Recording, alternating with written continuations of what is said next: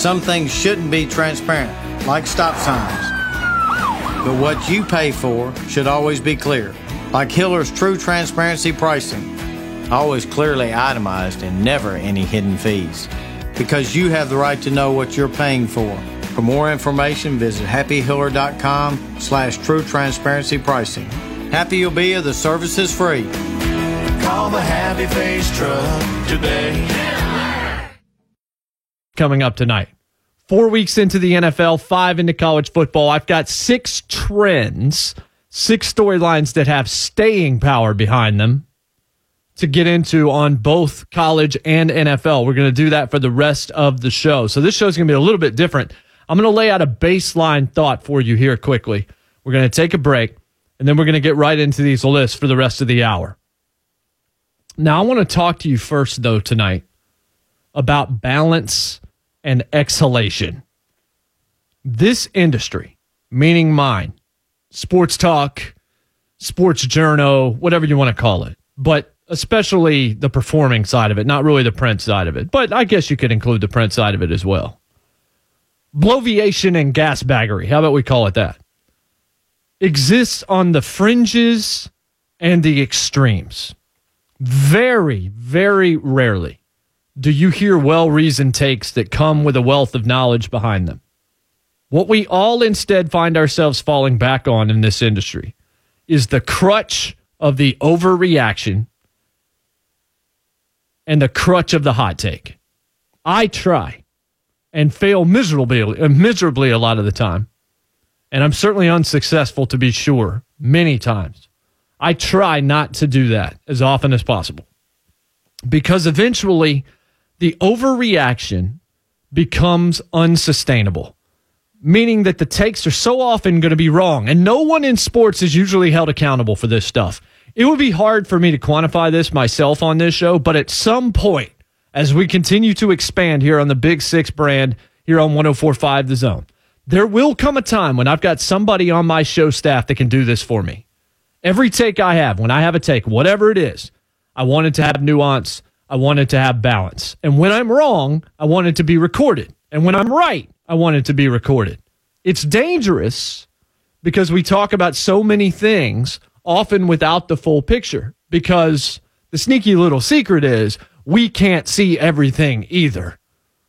So a lot of times we are using as much knowledge as we have in front of us, but we're going to be wrong as much as we're right. Nobody talks about when they're wrong. I want this show to be accountable in that way. But there are takes, folks, that you can set your watch to in sports media. After Monday night's win over my Broncos, I knew what was coming next from many hosts.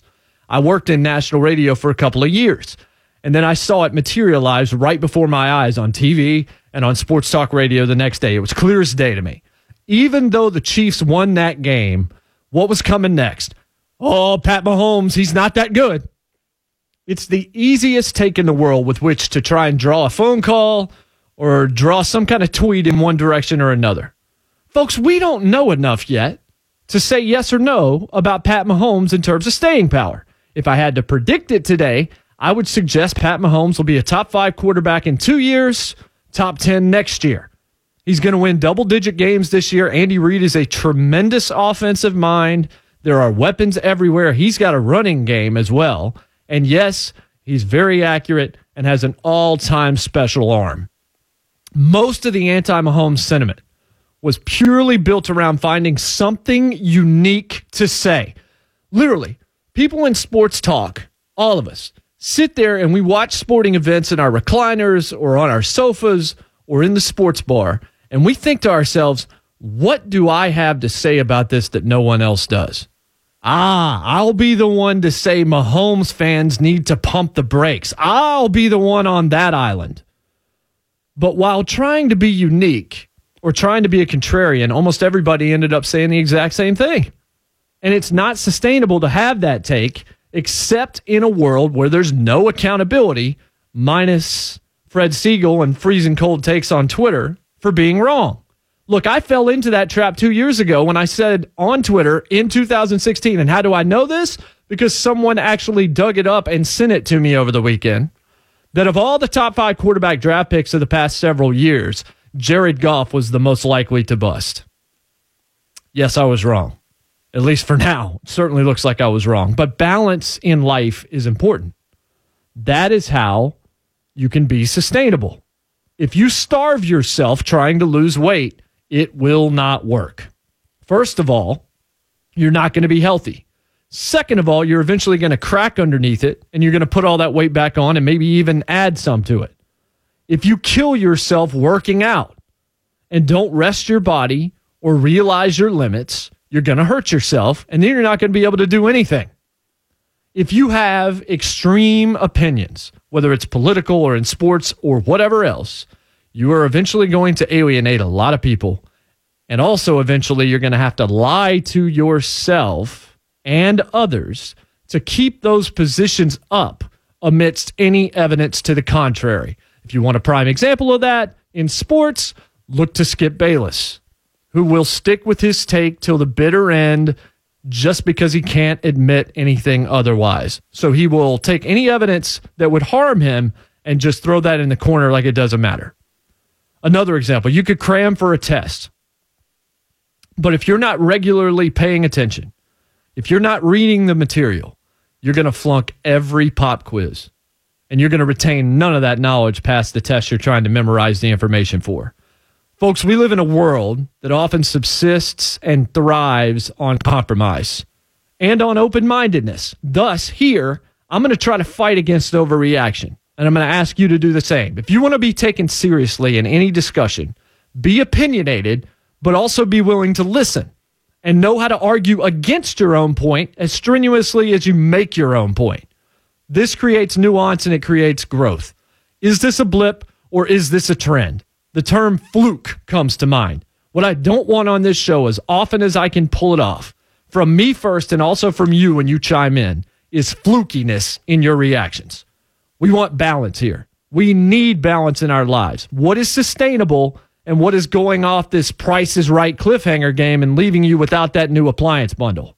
Knowing the difference is how you find the happy medium. By the way, that phrase, I looked it up. First recorded in 1778. Used to be known as the golden mean, based on timeless ancient math principles. I hate math. I love happiness. Up next, 6 trends, not blips, that we're seeing in the NFL and college football. Yes, there will be opinions here, but they're reasoned. Plus a couple of mea culpas from me. Accountability. When I'm wrong, you're going to know it from me as often as I can. That's next. Big 6, 104.5 The Zone.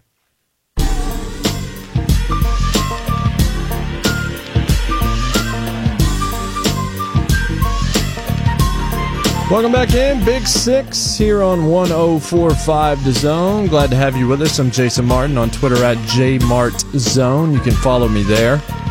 So we talked about balance in that first segment. And I told you that I was going to give you some balance during this show. And so this segment, I'm going to give you a list of 6. And then in the next segment, I'm also going to give you a list of 6. Both of them having to do with football. And then we're going to end the show with What the What Wednesday. So stick with us for the remainder of the hour.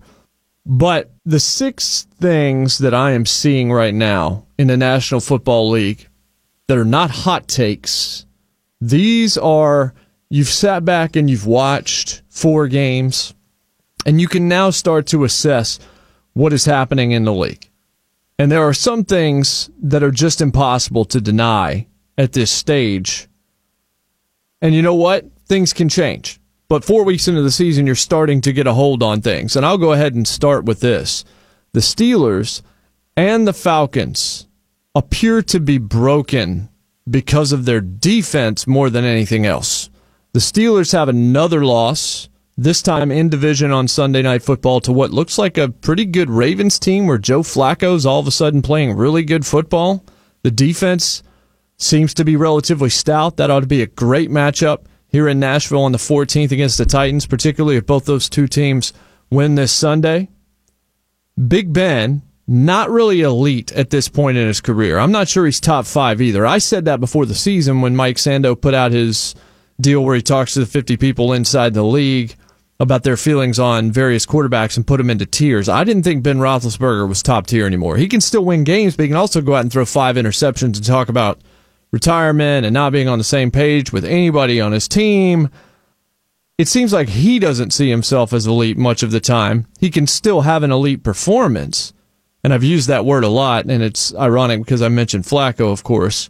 But most weeks, Ben Roethlisberger's not even top 10 these days in terms of somebody I would consistently want on the field. Le'Veon Bell's absence shouldn't mean as much as it has because of all the weaponry and all of what they can do in the pass game. And we've seen a little bit from James Conner. But we know how good Le'Veon Bell is. Overall, he and Todd Gurley are the two best backs in the league. You could throw David Johnson in there, but Arizona and their new head coach and their new system, they don't seem to know how to utilize him because his touches are drastically down. And you could put maybe an Ezekiel Elliott in there. I would not right now, but we're not seeing the best from Zeke because of a terrible offensive line in Dallas. And the other guy you could put in there is Kamara, but you're about to see Kamara's numbers go down because Mark Ingram's coming back from suspension. That's the dude who could probably have 2,500 yards if it was just him. He is fantastic. But the defense for the Pittsburgh Steelers and for the Atlanta Falcons, and the reason I mentioned those two teams together is because that was my Super Bowl pick prior to the year. The defense is putrid. 30th out of 32. With just the Bucs and the Chiefs beneath them. We know how bad both those teams are. We saw what Mitch Trubisky did on Sunday to Tampa Bay. We've seen how people have just carved up the field on the Chiefs, and Pat Mahomes has had to go crazy in order to keep these guys in games. The Falcons are 28th out of 32. Pittsburgh's given up 1,682 total yards. Atlanta 1,612. Steelers 26th in points given up. Falcons 30th. Atlanta took a couple of bad injuries early in the season to their defense. They just don't look right. And offensively, Sarkisian you just don't trust.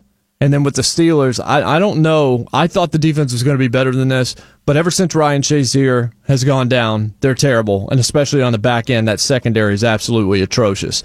So my Super Bowl pick is wrong.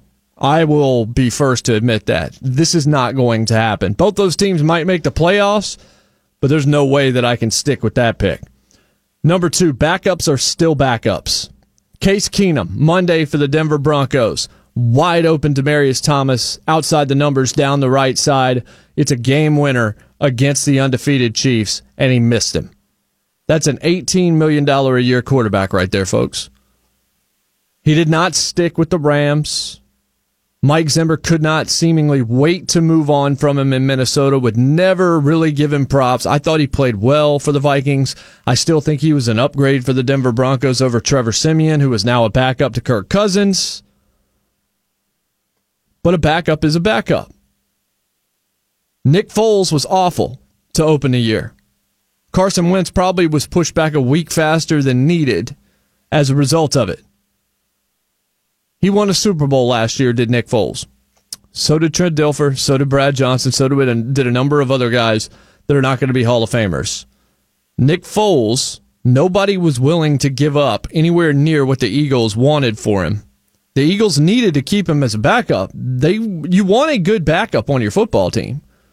But Nick Foles is not a starter. We have seen this throughout the course of his career. He is not a week-to-week starter. He's a guy that can win you some games. I undervalued him going into the playoffs, picked the Eagles to lose every one of the playoff games they played in, and Foles was admirable, and he played very well, quite frankly, during the postseason. But he's not a long-term starter.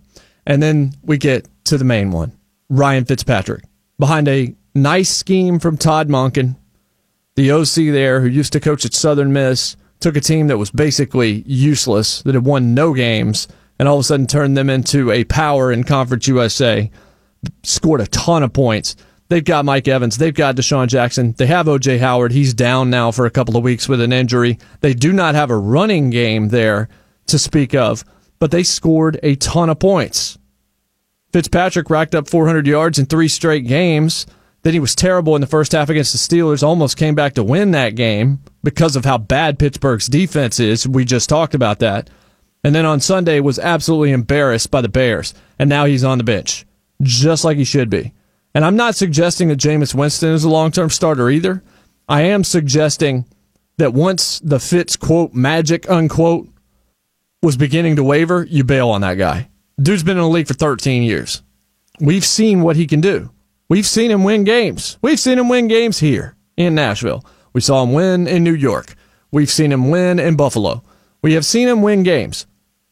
But you're not going to win playoff games. Maybe you win one or two with him, but he's not a guy that you're going to stick with long term. I don't know that the Bucs have a quarterback, but what we've seen is the guys that we thought were backups going into the year, or maybe even towards the end of last season in the case of Foles, those guys are still pretty much backups. They're not elite quarterbacks. They're not top 10 quarterbacks.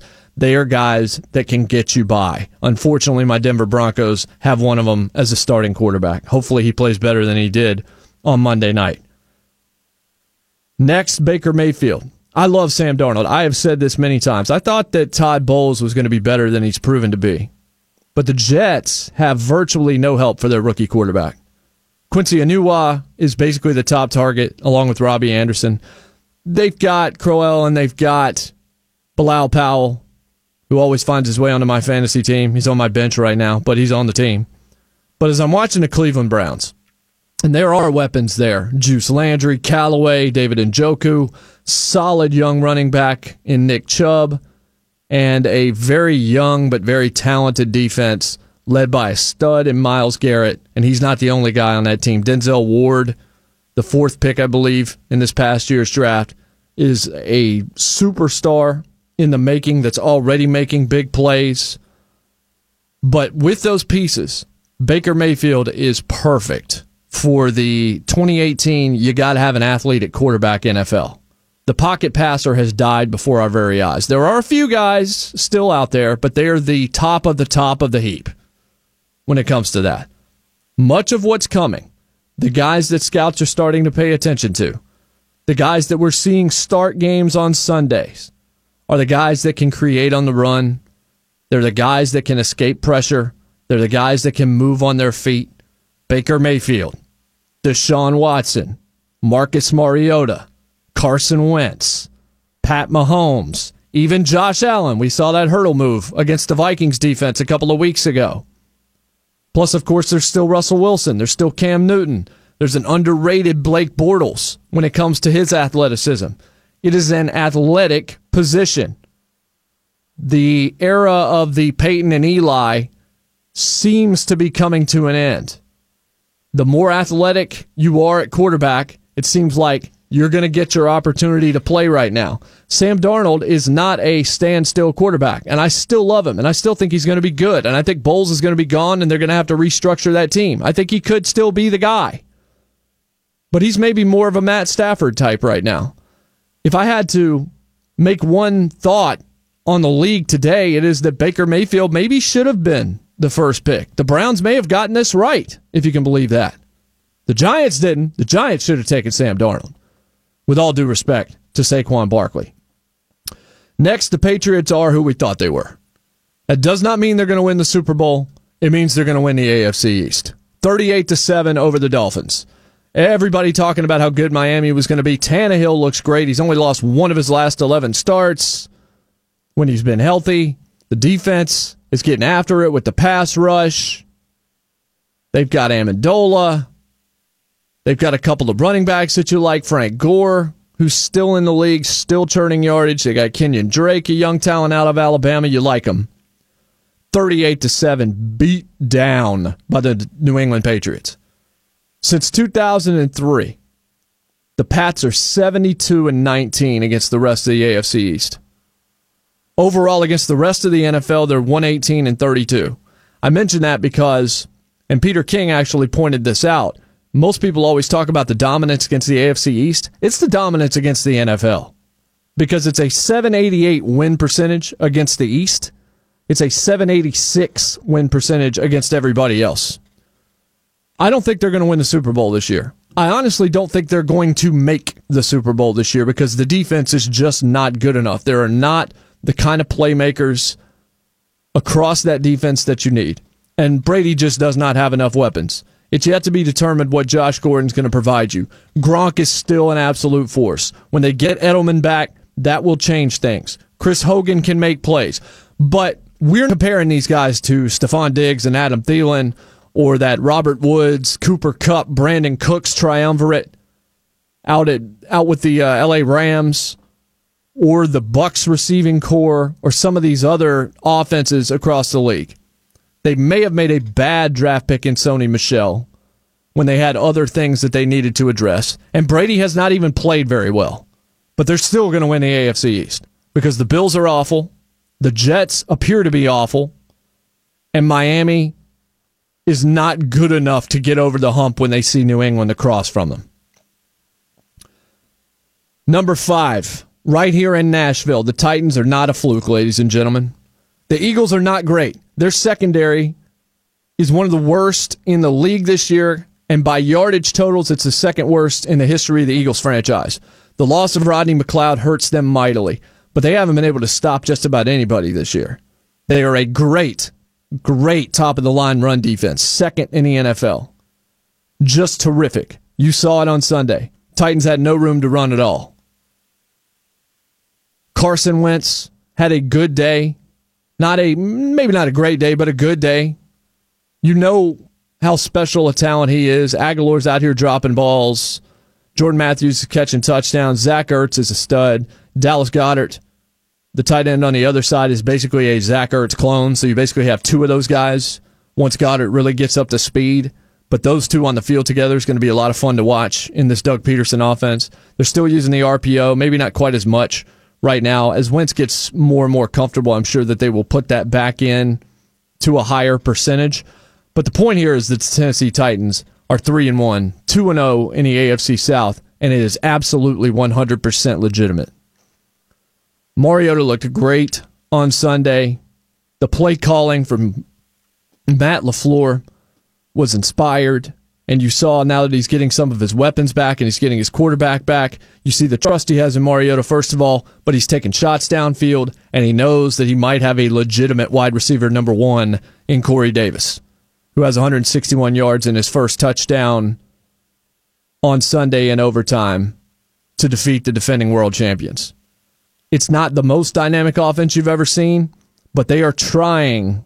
Matt LaFleur, you can tell, is trying schematically to mimic as much as he can from what he learned in his time in Los Angeles under Sean McVay, who is the brightest offensive mind I've seen in quite some time in the NFL. But the Titans being 3-1, this week, they'd better go to Buffalo and handle business. If they go up there and they beat the brakes off the Bills, that's what good teams do. They stomp on the throat of the lesser man. If they come back to Nissan 4-1 against a pretty good Ravens team, the entire country is going to call that one of the biggest games in the AFC to that point in the season. If they go up to Buffalo and lose, then everybody will be back off the bandwagon. I'm not saying the Titans are the best team in the AFC. I am saying that right now, them and Jacksonville seem to be head and shoulders above the Texans and the Colts overall, especially from a coaching standpoint. Don't love Bill O'Brien. Frank Reich, it's still too early to tell. Andrew Luck with a great comeback attempt certainly on Sunday, throwing 4 touchdown passes. Watson has a bad offensive line in front of him. There are holes in those two rosters. The Tennessee Titans, though, are legit. So that's 5 of the Big 6. When we come back, I'll give you the Big 6, the biggest takeaway right now from the NFL. And we'll do the top 6, the Big 6, the list of 6 in college football. Stick around, Big 6, 104.5.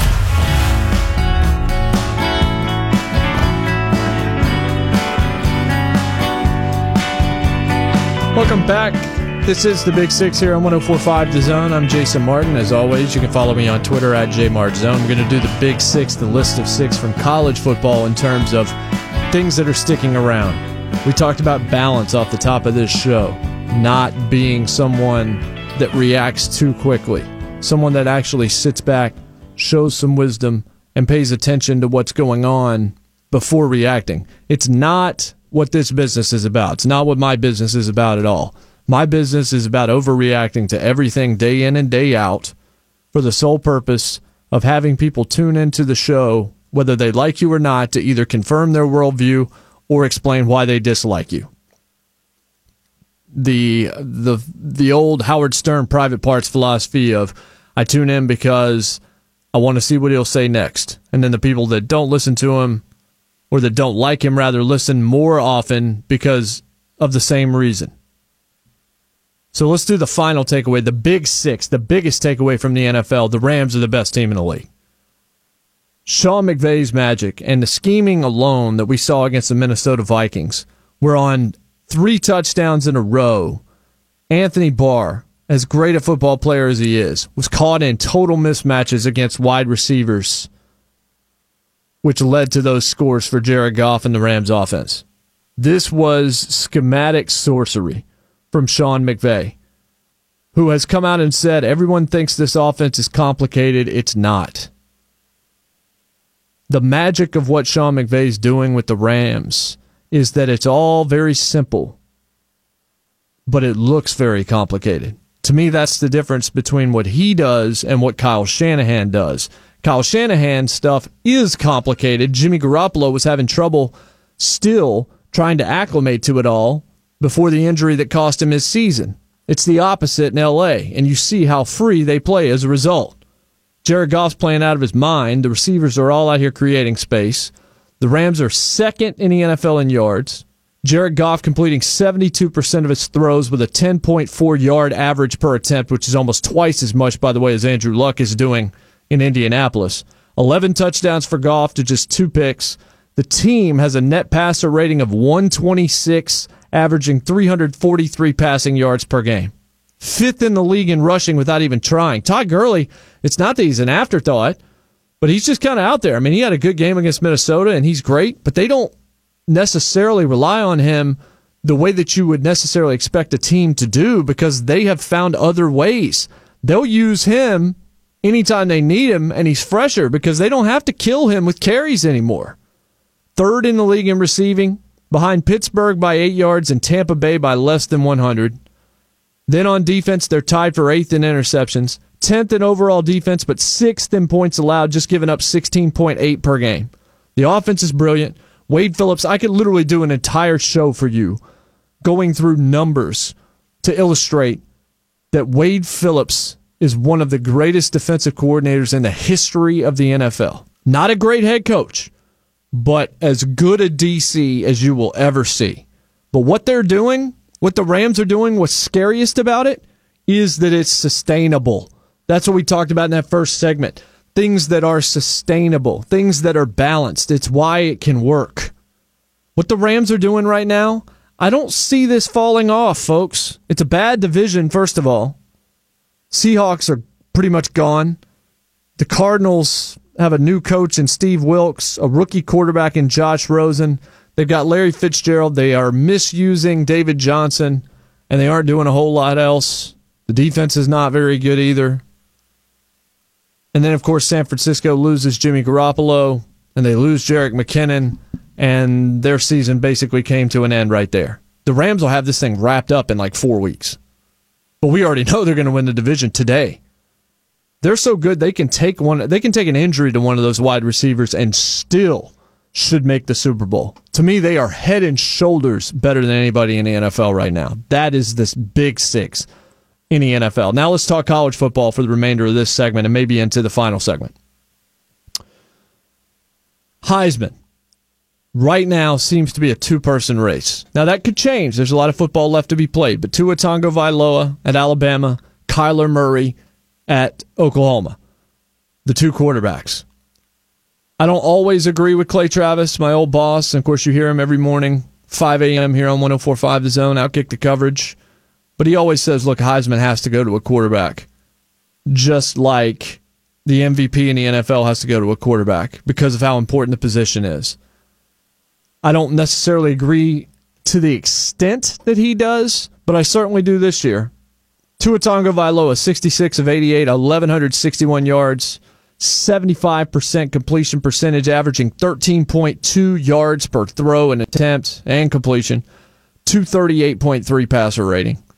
Kyler Murray, 77 for 109, 1,460 yards, almost 300 yards more than Tua. 13.4 average, a little bit more than Tua. 71% completion percentage, 4% lower than Tua. 230.9 rating, also absurd. Tua, 14 touchdowns, 0 interceptions. Kyler Murray, 17 touchdowns, 2 interceptions. Kyler's played more football. Tua's been out for halves. because of how dominant Alabama's been, and Oklahoma's defense is not Alabama's defense. But one of those two guys should be on track to win the Heisman. We're going to see Kyler Murray against Texas in the Red River Shootout on Saturday. I still don't think Texas is that good, but they are top 20, so they turned the corner a little bit after losing to Maryland for the second straight year. And I still believe Tom Herman is overrated in terms of the hype that he got going in. But that'll be an interesting football game. Still think Oklahoma probably blows them out by 3 touchdowns. But I also want to mention Will Grier real quickly. Will Grier at West Virginia has more yards than both of those guys. He has a 72% completion percentage, which is higher than Murray, still a little bit lower than Tua. He's got 17 touchdowns, same as Kyler, 3 more than Tua. 3 interceptions, so just 1 more pick than Kyler Murray, and he has a 200.7 rating. Now, I'm not saying Will Grier's going to win the Heisman. I'm saying that Will Grier's playing really good football, and I'm not sure people are paying attention to how good West Virginia looks to be right now. They're not a college football playoff team. The defense is still not that great, but it's better than people thought. But Will Grier and David Sills and all of the guys that they have on that West Virginia offense for Dana Holgorsen are straight up legit, and they're just nasty. Also nasty is Georgia. Number 2 is that Georgia proved on Saturday that unlike in the NFL, when you just cannot do this against anybody, and that's why the Titans have to go handle business against the Bills, Georgia proved you can sleepwalk in college football if you're good enough. Because that's what they did on Saturday against Tennessee. Tennessee played better. They did. They showed some flashes. They showed some things you liked. But they still got blown out in the end in terms of the score column because Georgia finally just sort of woke up and said, okay, we've had enough of this. Jeremy Banks fumbled it, and that was all she wrote. But Georgia didn't even really try. They had that fumble pop into the hands of the player, and he takes it into the end zone in the first quarter. They did not treat Tennessee seriously, and they still beat them pretty handily in the score column. Didn't cover the spread, but whatever. In college football, there is a wide difference between the great teams and the ones that are utter dumpster fires. Even an utter dumpster fire in the NFL, if you show up not ready to play, you might get beat. Talk to the Minnesota Vikings about what happened against Buffalo 2 weeks ago. You can win in the NFL on any given Sunday. That's why it's out there. There's not a whole lot of any given Saturdays out there. Now, you've got to show up against teams that are hungry, but most of the time, if you're a dominant Power 5 team playing a very average or even below average Power 5 team, you're going to blow them out. The ones you have to worry about are when you're a Power 5 team playing like a mid-major, one of the teams that has no automatic qualifiers, one that's getting paid usually to come in and play you, but is sneaky good, like an Appalachian State, for example, or, there are a few other examples. And again, those are few and far between. That's why we actually remember what App State did to Michigan. But in college football, there still is a hierarchy. Number 3, this is one I did not see coming. Kentucky's legit. Benny Snell, 4th in the nation in running. He is averaging over 5 yards per rush, 8 touchdowns, 639 yards on the ground. He was expected to be really good again because he is really good. We knew he was going to be good coming into the year. The defense, though, we did not know was going to be pretty good. They brought a lot of guys back that they had last year, but it doesn't matter if you bring a lot of guys back if they were awful. And that's what we kind of thought about most of these guys, that they were sort of decent recruits for Stoops, but they never materialized. Now they're starting to materialize. That defense is ranked 33 in the nation right now overall in yards. That's doesn't sound good, but it's a bend but don't break group. How do I know that? Because they're tied for 3rd in the country in average points allowed per game, surrendering just 12.6 per contest. That ties them with Auburn. And it's only 1 more point than Washington, or they'd be in 1st. Oh, well, who have they beaten? Well, Florida is not terrible, apparently. And that was on the road in the swamp.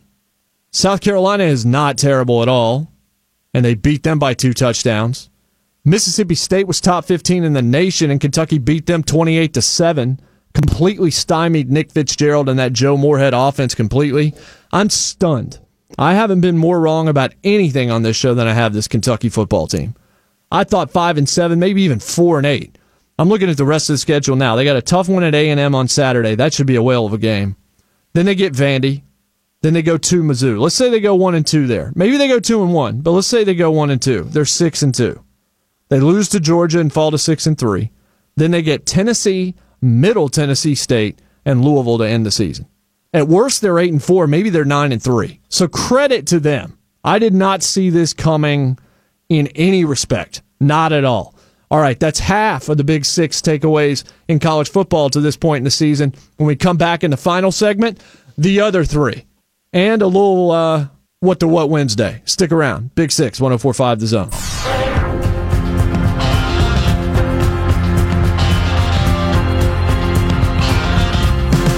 Final segment of the program. Glad to have you with us. It's the Big Six here on 104.5 The Zone. I'm Jason Martin. You can follow me on Twitter at JMartzone. Also read my stuff, 1045thezone.com/Big Six blog.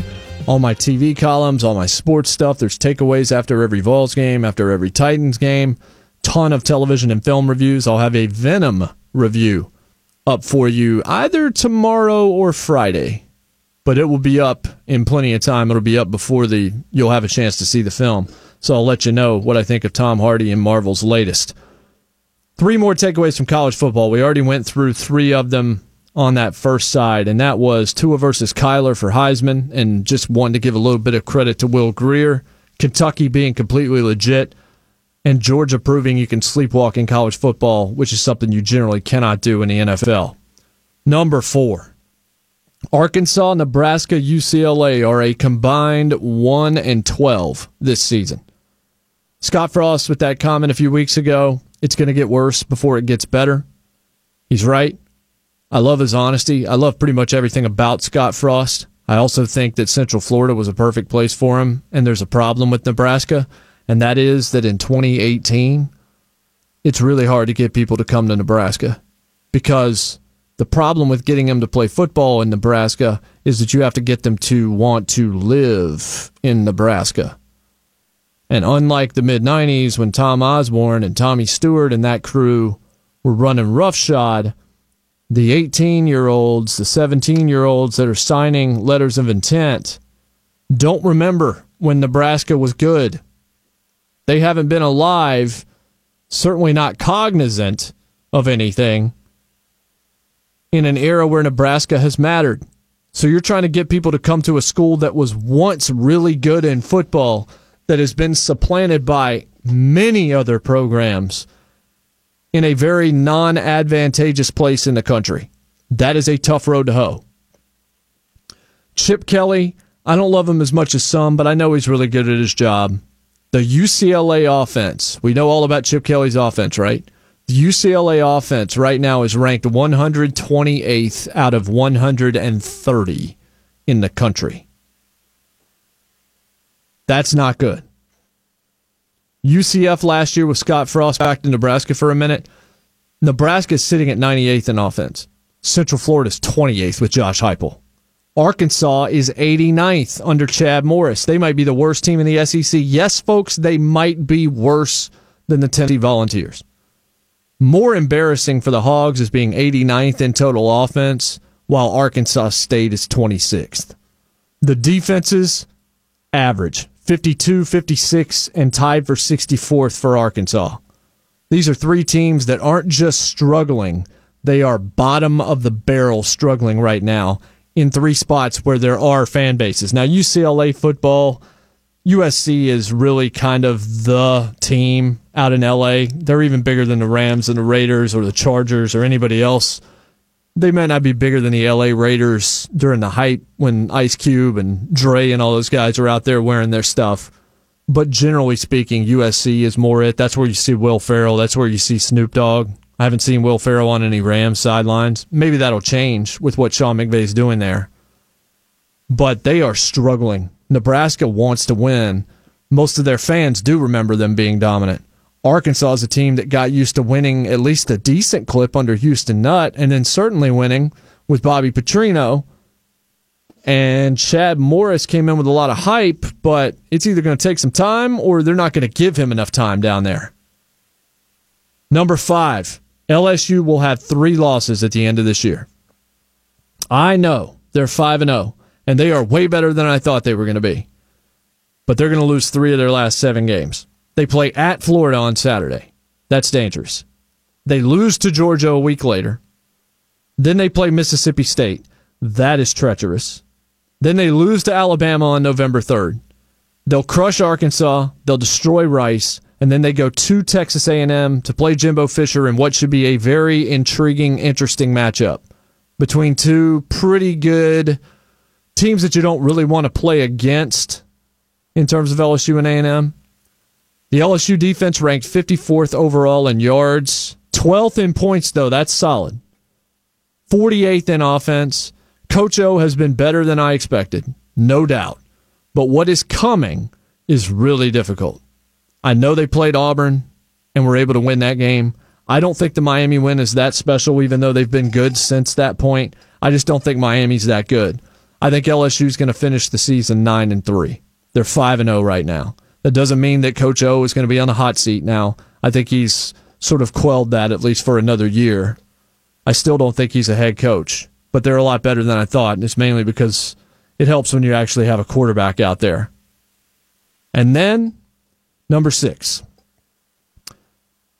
Notre Dame and Washington could both be playoff bound, or certainly one of them. With the win over Stanford, Notre Dame's 5-0. They're going to go to Blacksburg Saturday. That's not easy, but VT's not very good right now, and they're banged up. They probably win there. They go to 6-0. Then they get Pittsburgh, win. Navy, win. A mediocre Northwestern team, win. A bad Florida State team at home, win. Syracuse, okay, that could be a little dangerous. Dino is doing a good job there. And then they play a very pedestrian USC team to finish. It is possible they run the table. At worst, they should lose 1. They'll be in the mix for the Final Four as a result, even though we can look back and say, yeah, Vandy should have beaten them 2 weeks ago. They let them off the hook. In the words of the late Dennis Green, they definitely should have beaten them. Now for Washington, they lost to Auburn in the best time you could lose to Auburn. The first weekend, when you see a lot of weird things happen, it was a close football game. Auburn's not a bad football team at all. Then, since that point, 4 wins, including just throttling a ranked BYU team this past week. They go to Eugene in 2 weeks to play Oregon. I think they're going to win there. Colorado comes up after that. They're not bad, but they're going to get them at home, and I think they'll beat them. Stanford, they're going to get at home as well, which is big to get them at home on November the 3rd. I think they're better than Stanford. Those are the stumbling blocks. Washington should also win out. So if Washington and Notre Dame win out, you've got a 1-loss Huskies team and an undefeated Notre Dame team.